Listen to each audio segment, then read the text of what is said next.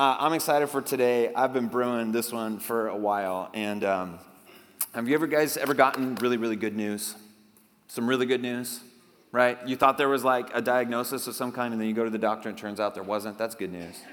Have you ever heard that you got the job promotion? You didn't think you were going to get it, but you got it. That was good news, right? Remember when you wake up on a Saturday and you think it's a school day? And so you got all dressed up, and then you look at the clock, and then you're like, wait a minute, it's Saturday. That's good news, right? And you just like jump back in bed. We've all experienced what good news feels like. And Katie earlier, she was reading this really famous passage of scripture that we read at Christmas time most often from Luke 2. And here's what it says. It says that the angels came and there was these three things. They said, the angel said to them, is talking to the shepherds, do not be afraid. This is verse 10, Luke 2:10. It says, do not be afraid. I bring you what? Good news that will cause great joy for all the people. For these next 2 weeks, this Sunday and next Sunday, we're just going to unpack those three things. Good news, great joy, all the people. What does that mean for us? So this morning, I just want to talk about good news. And we want to kind of deconstruct it a little bit, not destroy it. We want to deconstruct it a little bit. In fact, it's good at Christmas time to kind of deconstruct the story, not destroy it, but deconstruct it because in this season, we just get so caught up in the nostalgia of it, and we just, it's all the warm fuzzies, and we forget just the meaning, the true, the crazy, the Christmas story. What happens in these passages? It sounds all nice and fluffy and flowery, but, it was intense. I want to give you a taste this morning. I hope to try to give you a taste of the intensity of what's going on here in the Christmas story that sometimes we forget about. I think one of the reasons why we get so, we kind of have a picture of kind of the nice, soft edges and fluffiness of the Christmas season is just because of a lot of the cute nativity scenes that we see. It starts when we're young, right? So when you read kids' Bibles, and there's tons of kids' Bibles at my house, and we pull them out at Christmas time, especially the ones that are Christmas themed. And I took some pictures of some of the nativity pictures, right, from some of our Christmas books at home. Here's one, right? This is one of my kids' books. There's the nice manger scene and everybody's smiling and there's baby Jesus. By the way, Dawson, who's almost 3, I was reading this with him the other day and I open up to this page and he's like, oh, baby Yoda, baby Yoda. Man, and I'm like, not only do I have to compete with Santa Claus, I got to compete with baby Yoda now, okay? So anyways, and here's another one. There's another one of our books. It's super... Things are nice and, just everything's really calm and peaceful and the silent night, holy night stuff. Then I think there's another one you guys will appreciate, my Veggie Tales one that we have. And it got me thinking about just there's all sorts of other nativity scenes because, we don't show the next picture yet, but, you guys know that this isn't what it was like, right? It was so much more intense than this, but it starts when we're young thinking about this. But it just makes it so that we can make nativity scenes be whatever we want them to be and kind of make the Christmas story be whatever we want. So for instance, I found some other nativity sets that are out there. So here's a nice one. The one that struck me about this one is most nativity scenes, most everybody is white. Do you guys notice all that? And so it's just weird that we do that with the nativity scenes. Going on to some of these other ones. This one's made completely out of meat. This is a meat nativity scene. Guys, it just goes downhill from here, all right? It's just going to go downhill. There's lots more. Let's go to the next one. So this one is made out of shotgun shells. So this is kind of like a hillbilly nativity scene. Next one. This one was just a weird one. I was like, what the heck? It's just a bad idea. You don't put baby Jesus underwater, okay? Babies need to breathe. Next one. This one was hilarious to me because it's an abstract nativity scene, And because I went to art school at the University of Oregon, I laughed at this because if I made this for one of my college level art classes, they would love it. I would get such a good grade on this because in art school, it's oh, that's so deep, right? All right, next one. And then this one's a nativity scene with beer and alcohol, right? You guys just got all the players there. That's good. And then I think this next one, oh yeah, so this is the hipster, the millennial nativity. It just makes me laugh every time I see it. And then I think the last one was my favorite. The last one was an Irish nativity set, and what you can't see, it's hard to see in the picture, is they're bringing gold, clover, and Guinness is what they're bringing. It just makes me laugh. The point is we can make Christmas and the story look like we want it to look, and we forget that what it actually looked like. Okay, so it's important that we kind of move away from some of the nostalgia stuff, not destroy it completely, but we need to deconstruct it a bit, because Christmas can't be just something that warms your heart. Christmas has to be something that captures your heart. It's got to go so much far beyond warming your heart. So let me read to you. I want to read to you. We read from Luke Chu. This is Matthew's version of the birth story of Jesus. So let me read it to you, and we're just going to pull out a few things here, and we're going to get really nerdy together. All right? You guys ready? Okay. So Matthew chapter 1, it goes this. This is how the birth of Jesus, the Messiah, came about. His mother Mary was pledged to be married to Joseph. But before they came together, she was found to be pregnant through the Holy Spirit. Because Joseph, her husband, was faithful to the law. And by the way, in this day, it says that he was her husband, because in this day, when you were betrothed to someone, it was essentially like you were married to them. This engagement was like as strong as a marriage, really. And so, it was a big deal, Because Joseph was her husband and was faithful to the law, and did not want to expose her to public disgrace, he had in mind to divorce her quietly. But after he had considered this, an angel of the Lord appeared to him in a dream and said, Joseph, son of David, do not be afraid to take Mary home as your wife, because what is conceived in her is from the Holy Spirit. She will give birth to a son, and you are to give him the name Jesus, because he will save his people from their sins. All this took place to fulfill what the Lord had said through the prophet. The virgin will conceive and give birth to a son, and they will call him Emmanuel, which means God with us. God with us. There's a lot of good news right here in this passage. Unfortunately, sometimes people don't think what we as Christians have to offer is good news. People often think that what we have to offer as Christians, or what the Scripture is offering us, and if there is a God out there, that what He's offering us is more like a system of earning it. So a lot of people don't want to come to church or don't want to hear what we have to say as Christians, because they think that the story goes that God put down some rules, and that if we just perform good enough, and if He just inspects us, He's kind of like a big Santa Claus in the sky, and at the end He's going to figure out who was naughty and who was nice, and the people who are naughty get coal, and the people who are nice, they get to go to heaven, and then we just have to try to do good. We just have to be better and follow His rules. And if we can do that, then He'll love us and like us and accept us. That's what most people think.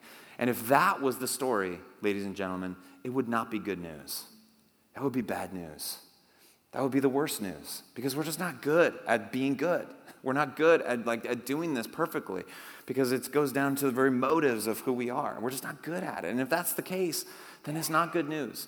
But this is good news, everybody. The message of the gospel, the message of Christmas, is good news. That's why the angels said, we give you good news of great joy for all the people.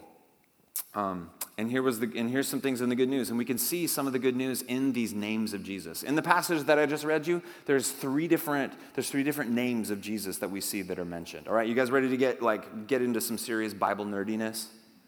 All right? For some of you are excited, some of you are going to be bored, and I don't care, all right? We're going to get into some Bible nerdiness. It's going to be fun. The first name that we see here is the word Messiah. Messiah. You've heard that word before. Can we put that Messiah slide up here? This is how the birth of Jesus, the Messiah, came about. So I have it here. That's what it is in Hebrew right there. And it means, the word Messiah means the anointed / chosen one, the anointed one. It's that word Messiah, okay? So in Hebrew, it's Messiah, but when you translate that into Greek, it translates into Christos, which is Christ. So when we say Jesus Christ, Christ is not Jesus' last name, okay? It was not Mary Christ and Joseph Christ, and so therefore Jesus is Jesus Christ. That's not what we're saying when we're saying Jesus Christ. We're saying Jesus, the anointed one. Jesus, the chosen king. Jesus, the Messiah. It's a title. It's not a name. So that's one thing. We see, first of all, that Jesus, in his name, that he's the king. He's the king. And then the next name that we see in here is just the name Jesus. Remember, the angel comes to Joseph and he says, "You will call him Jesus." And so, what about over here? Let's go to Jesus. Thank you. So the word Jesus in Hebrew, this is going to mess with your minds, guys, all right? It's been messing with my mind all week long. In Hebrew, it's right there, and you would pronounce it Yehoshua, Yehoshua. And that word means Yahweh saves. It's like this word, the word for God in the Old Testament is Yahweh, this really like sacred word. And so Yehoshua means Yahweh saves. This is the name of Jesus. That's why the angel says, you're going to name him Yahweh saves, because he's going to save. Who's going to save, angel? Yahweh saves. Yahweh save is going to save. His name means Yahweh saves. And so it's Yehoshua. But when over time you kind of shorten that down and it becomes Yeshua in the Greek, which is where we get the name Joshua. So Jesus' name is actually Joshua. Did you guys know that? Like in Hebrew, it's Joshua. Now, I'm not saying that we should start praying in Joshua's name, okay? Let's keep Jesus, all right? But it's just like, oh, wow, it's like blowing our minds. Like, have we been saying the wrong name the whole time? No, we haven't. But in Hebrew, it's kind of Yehoshua. But when you change that into Greek, you get this Jesus. And in Latin languages, this still sounds the same. It's Jesus in Latin languages. But over time, the Jesus, you just kind of like slap a J on there. Voila, Jesus. Interesting, right? So first we have a king, King Jesus, the Messiah. And then we have, he's not only just a king, but he's a king that can save. He's Yahweh saves. He's a king that saves. And then the last word that we have is just the word Emmanuel. I don't have a fancy slide for you on this one. It's just the word Emmanuel, because we've heard this one before. And we've heard lots of sermons on it before, probably. Emmanuel, it means God with us. God with us. And guys, in these three names, we're told who Jesus is. And in these three names is great good news for us. Because these three things are the things that we ache for. These three things are the things that every human being longs for and aches for. A king that cares, that not only can save, but does save, and saves by coming and being with us. You need all three of those things. If you have just a combination of those things, it's not good news. You might have a king, but if he's a king that can save, but he doesn't come near, what do you have? You have like a dictator. If you've got a king that comes near but can't really save, what do you have? You have like a mascot. You have kind of like a guru, somebody that you go to for some good advice.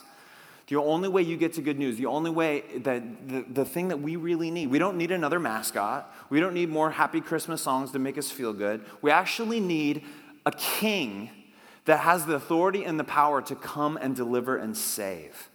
And he's going to do that not by staying at a distance, but by coming close. If you've got a God like that, that is cause for celebration.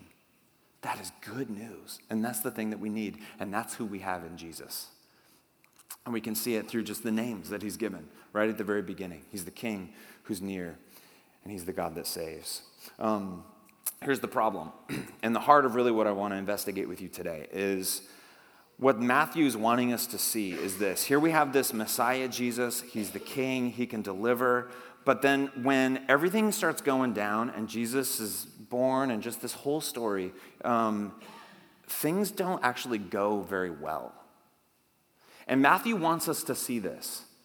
See, you would think that, like good news, the Messiah's here, and that everybody, like those first nativity scenes that we saw, everybody's going to be happy, and everything's going to be jolly, and everything's going to be great, and just like everything's going to be changed now. But when you get into the story, you see that good things don't happen at the very beginning. And Matthew wants us to kind of like, wants to stir that up in us. In fact, actually, everything gets worse when the Messiah shows up. And what are we supposed to do with that? And there's actually a really deep pastoral point for us this morning. But I just want to take you through the story a little bit from Mary's perspective. And I want you to imagine how actually terrifying this all was, okay?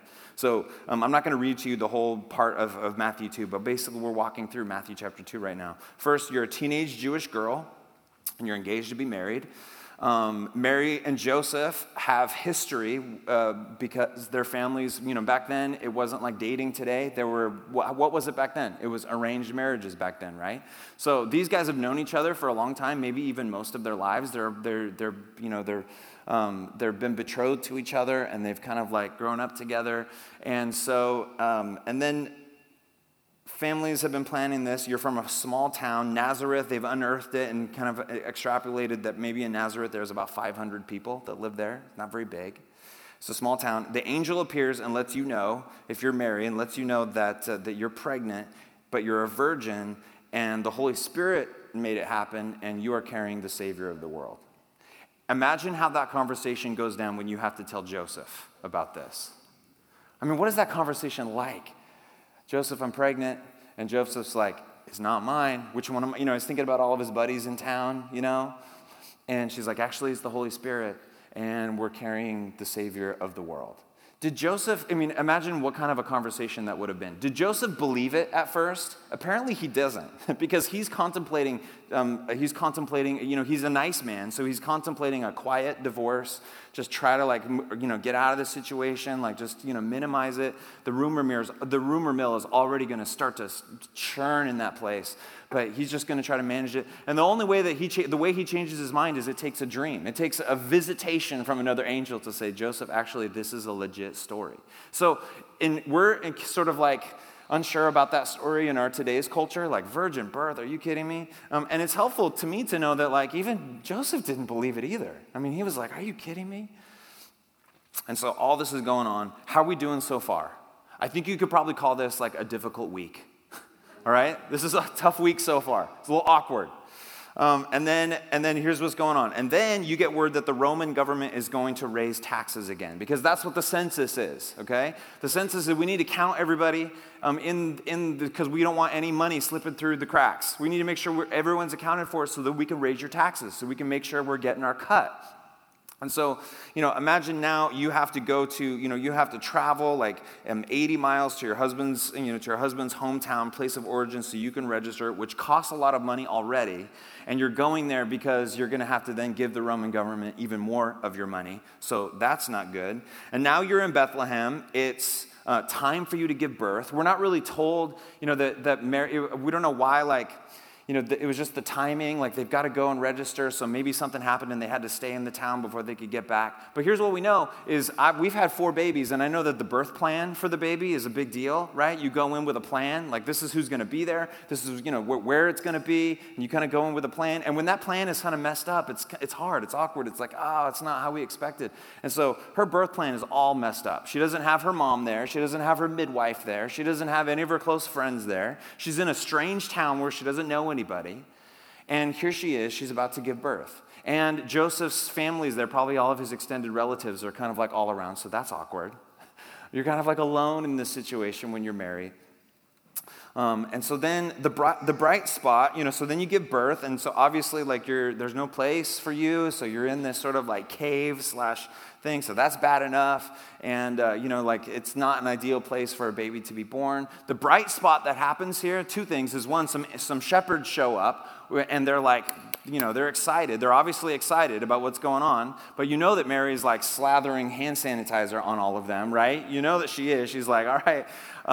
And then at some point in this, some wise men show up, and that's a good thing, especially because they're dropping some bling onto Mary and Joseph, all right? They actually bring some gifts. The shepherds didn't bring nothing, but the wise men, they're bringing something, and that's a good thing, because as we see what happens next in the story, they're going to need it, all right? They're going to need some cash on hand. Because imagine now you've got this baby, and then you hear word that Herod has heard, and that he is sending soldiers right now to your town to murder your child. There is a price on your son's head. And you get word that they're on their way, because Bethlehem is not far from Jerusalem. And so you've got to pack up your stuff, and you've got to, where are we going to go? Joseph has some connections down in Egypt, which is a 300-mile journey. And so, and you just, had given birth, and you've got a kid, you've got a little baby. We're not sure how old Jesus was, but anywhere between 0 and 2 is right around where he was. And so, you got to travel, and you got to get out now because the soldiers are coming. So you load up all your stuff, whatever you can carry, and then you start on your journey. And then what's worse is somewhere on your journey, or maybe sometime later, you hear that yes, you escaped, but those soldiers ended up coming to Bethlehem, didn't find your baby, but killed a whole bunch of other people's babies. And you hear word of this, and now you're carrying that Just like, oh my gosh. I mean, now just there's that weight of that on you. And now you're in Egypt finally, and you're safe from Herod, but now you're in this unfamiliar place. Who knows who they knew? They're just starting from scratch. Guys, the Messiah shows up, and things go downhill.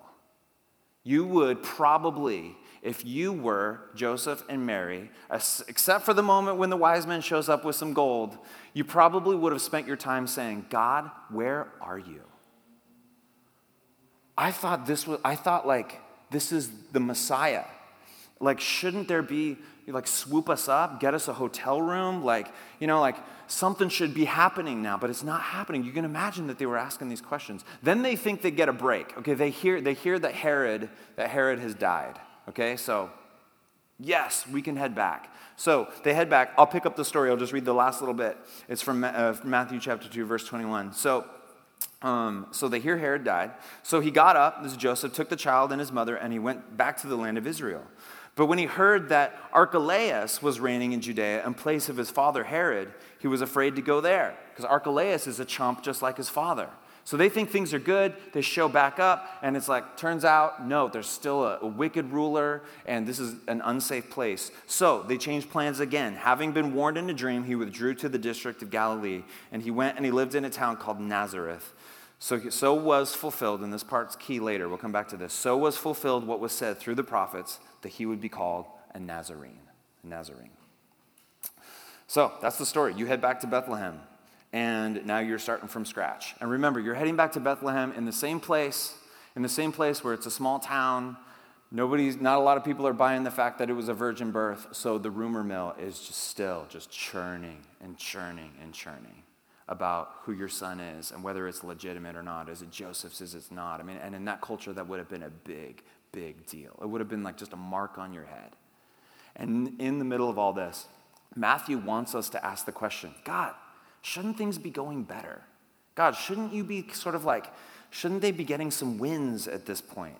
Like, God, if you were real, I mean, shouldn't this be happening? And they probably were asking all sorts of those questions. And it's the question that I think Matthew's trying to want us pastorally just to ask ourselves. When we walk through disappointments, when we walk through things in our lives that aren't going the way that we expected them to go, when we walk through things that we look around and we say, God, if you were really good, this tragedy wouldn't happen. God, if you were really real, then this wouldn't be going on in the world. And Matthew wants us to say, like, hey, when you go through those things, just like Mary and Joseph were going through, how do you respond? Like, where's your mind going? And a lot of our minds go to the same place that maybe theirs were. It was like, God, show up. Where are you? If this is real, things should be going better. And when we sort of wrestle with those things, and it's important to wrestle with it. In fact, I want us to wrestle with it this morning. But sometimes we end up just getting disillusioned and just getting really bitter towards God. We just get angry towards God. When we're infertile and we can't have a child, and we always believed that I would have a baby, but we can't have a baby, the question goes, God, where are you?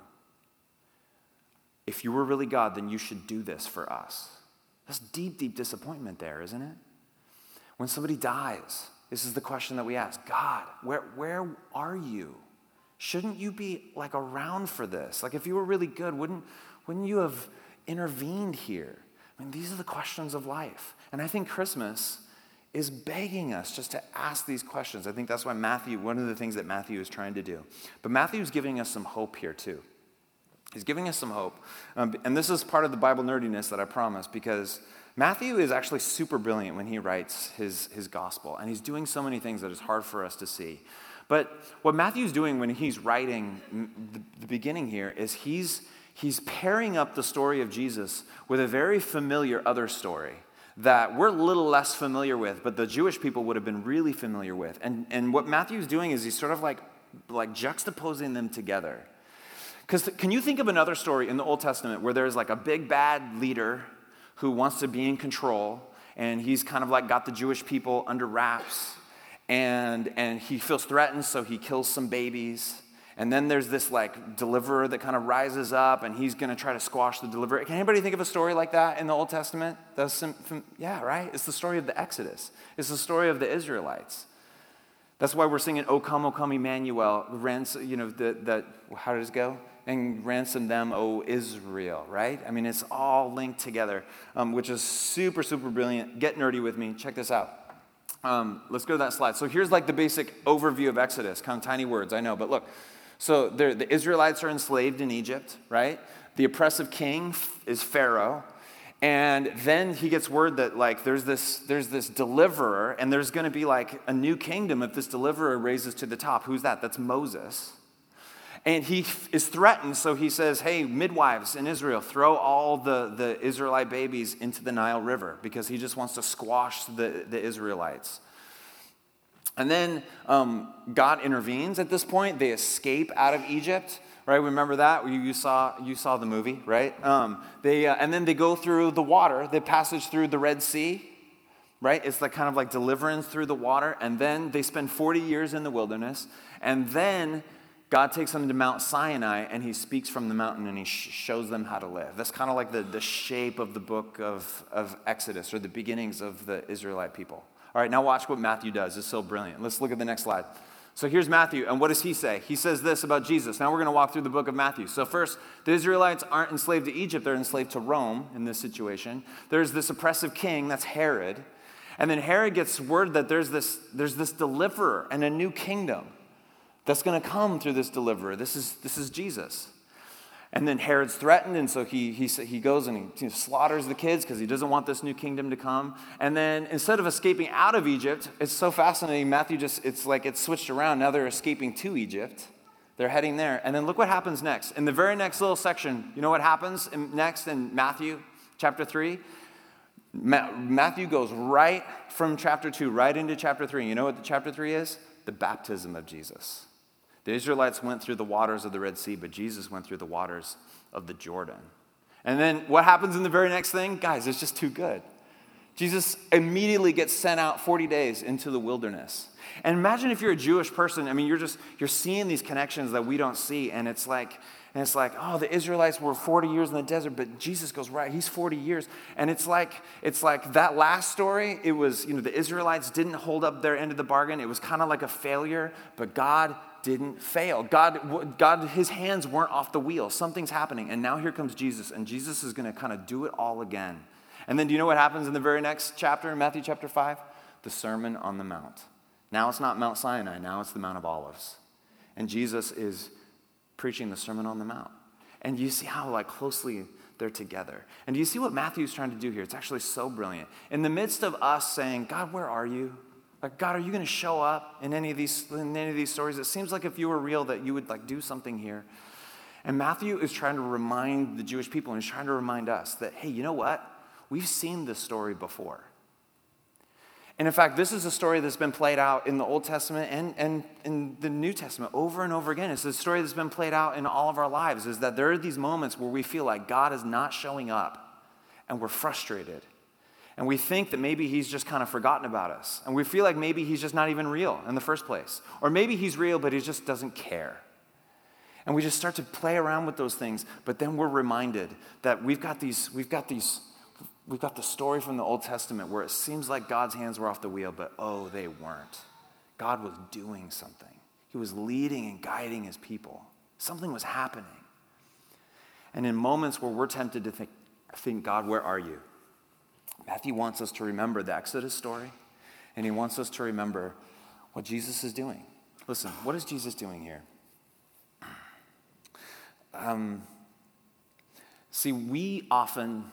There's this thing going on that's probably gone on forever, but it's certainly something that goes on in American Christianity right now. And you could call it the prosperity gospel. Some people call it the prosperity gospel. It goes by other names. But the basic idea is that the premise is this: God, I will follow you. I will worship you. But you got to hold up your end of the deal. I'm going to give you my allegiance, but you better help me accomplish some of my dreams. And it becomes this relationship where God becomes the genie, essentially. Or the phrase that I like to use, that God becomes the piñata and our religion becomes the stick. And we say, God, we'll do the stuff for you, but then you gotta come my way. So, that house that I hope I get, you need to get me that house. And you know the family that I'm expecting, that's what you need to give me. And also keep cancer away. Because if cancer comes, then, we're out.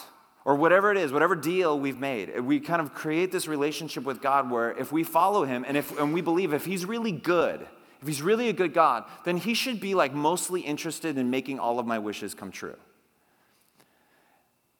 And so we get frustrated when we have disappointments. We get so angry at God when there's setbacks.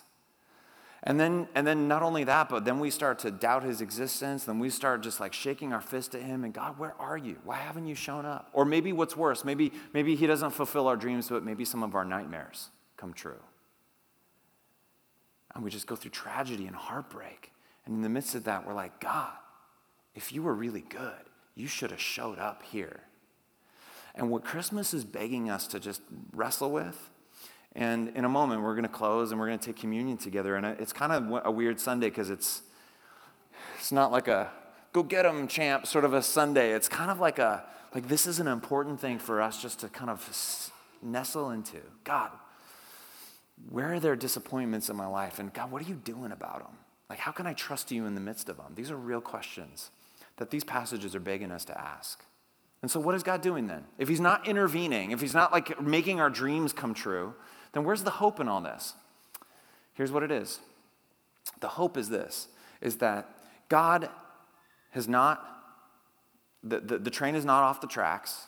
God has not taken his hands off the wheel. God actually is intervening. And in some cases, God actually will intervene and cure that cancer or swoop in and rescue you from this situation or that situation. Sometimes God intervenes like this.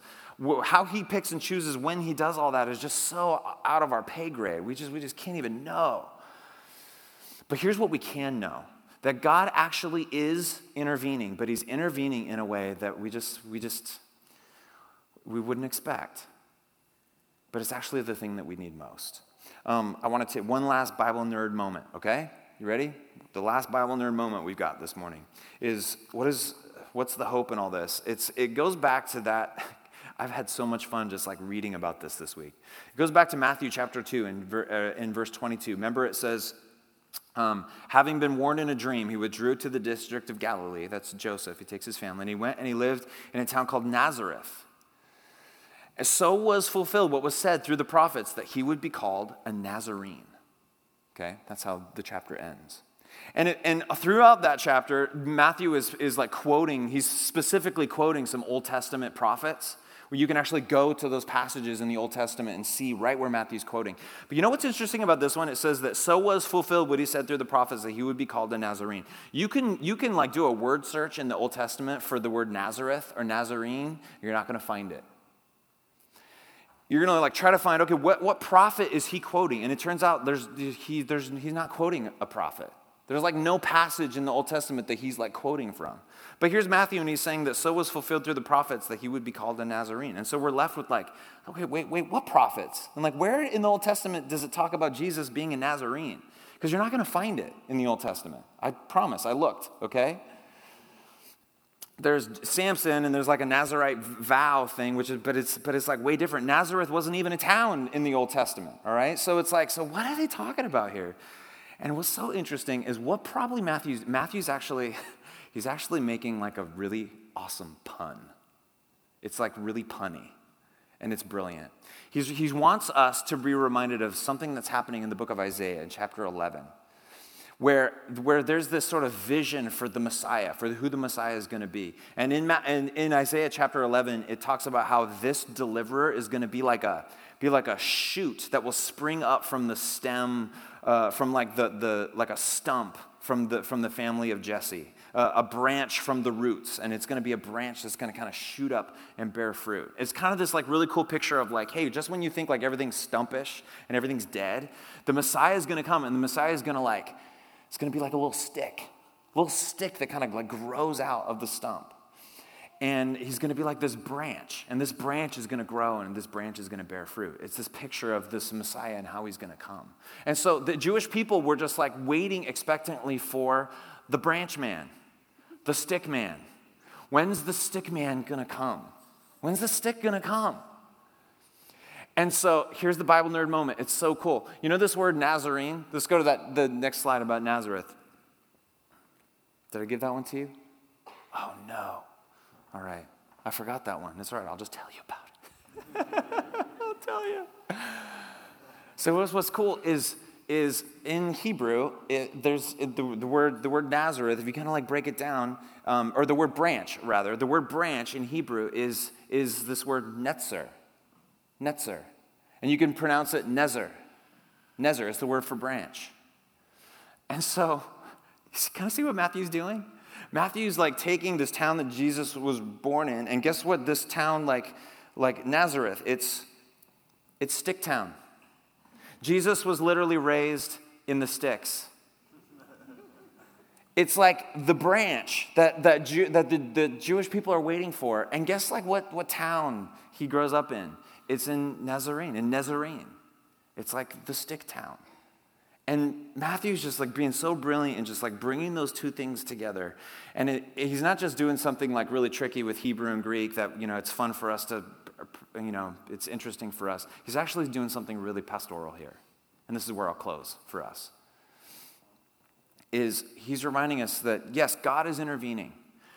But God isn't always going to intervene in a way that makes all your dreams come true.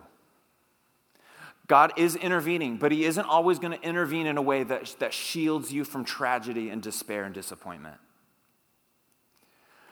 But that, yes, God is intervening, not because he does all those things for us, although we're thankful when he does, but he is intervening because he's Emmanuel.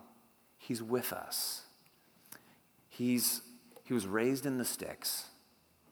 He was just like you and me. That he is a God who is king of the universe and has the power to save, but decided not to just stay up in heaven and just do all that from afar. He chose to say, I'm going to do what nobody's going to expect. I'm going to come in and I'm going to be woundable like them. Physically, emotionally, I'm going to be just like them. I'm going to put myself in a place where I can experience betrayal like they experience betrayal. I'm going to come down in a way so that I can experience what it's like to be 5, what it's like to be 10, what it's like to be a teenager. Jesus was a teenager. This is so brilliant. Therefore, if you're a teenager in the room, Jesus knows exactly what it's like to be a teenager. That's good news. It's good news. He is not a God that is just like off and distant. He's a God that intervenes, but he intervenes by coming into the cancer with us, by coming into the losing a loved one with us. He's intervening because he's with us in the tragedy. That when we experience tears, it's like God is right along with us, crying too. And it's like, oh God, I don't need you to cry. I need you to just fix it. I need you to be the Savior that saves. Don't like cry with me. But listen, this is what we have in the God that we have. He doesn't fix everything, but here's what he does promise. He's a God that's with us. He's with you. This is the pastoral moment. I don't know what you're going through today. I don't know what disappointments or frustrations but listen, you are not abandoned. He loves you. He's with you. He's proven it to us. So let's go to the table today and respond to that. Good news. He's with you. He's with you, whatever you're going through. When we come to the table today, on the other side, there's the communion stuff. In a second, I'll have the band come up, and our prayer team's going to be over there. We're just going to create some space just to respond today. Because I don't know what it is. You know that when we were singing that hymn, or the carol this morning, O come, Emmanuel, do you notice that song is like full of all like minor keys?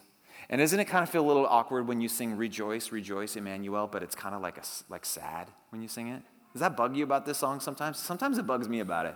It's like, I want joy to the world, but rejoice, rejoice, Emmanuel. But actually, it's a beautiful thing because in our rejoicing, sometimes there's some minor keys. In the midst of our minor keys, there can be rejoicing because we live in a world that groans, and God is groaning alongside with us because all things will be made right again. They will. That's his promise. And it all comes in culmination when Jesus rose again from the dead. That's what we're staking our hope in. That's what I'm staking my hope in. I hope you are too.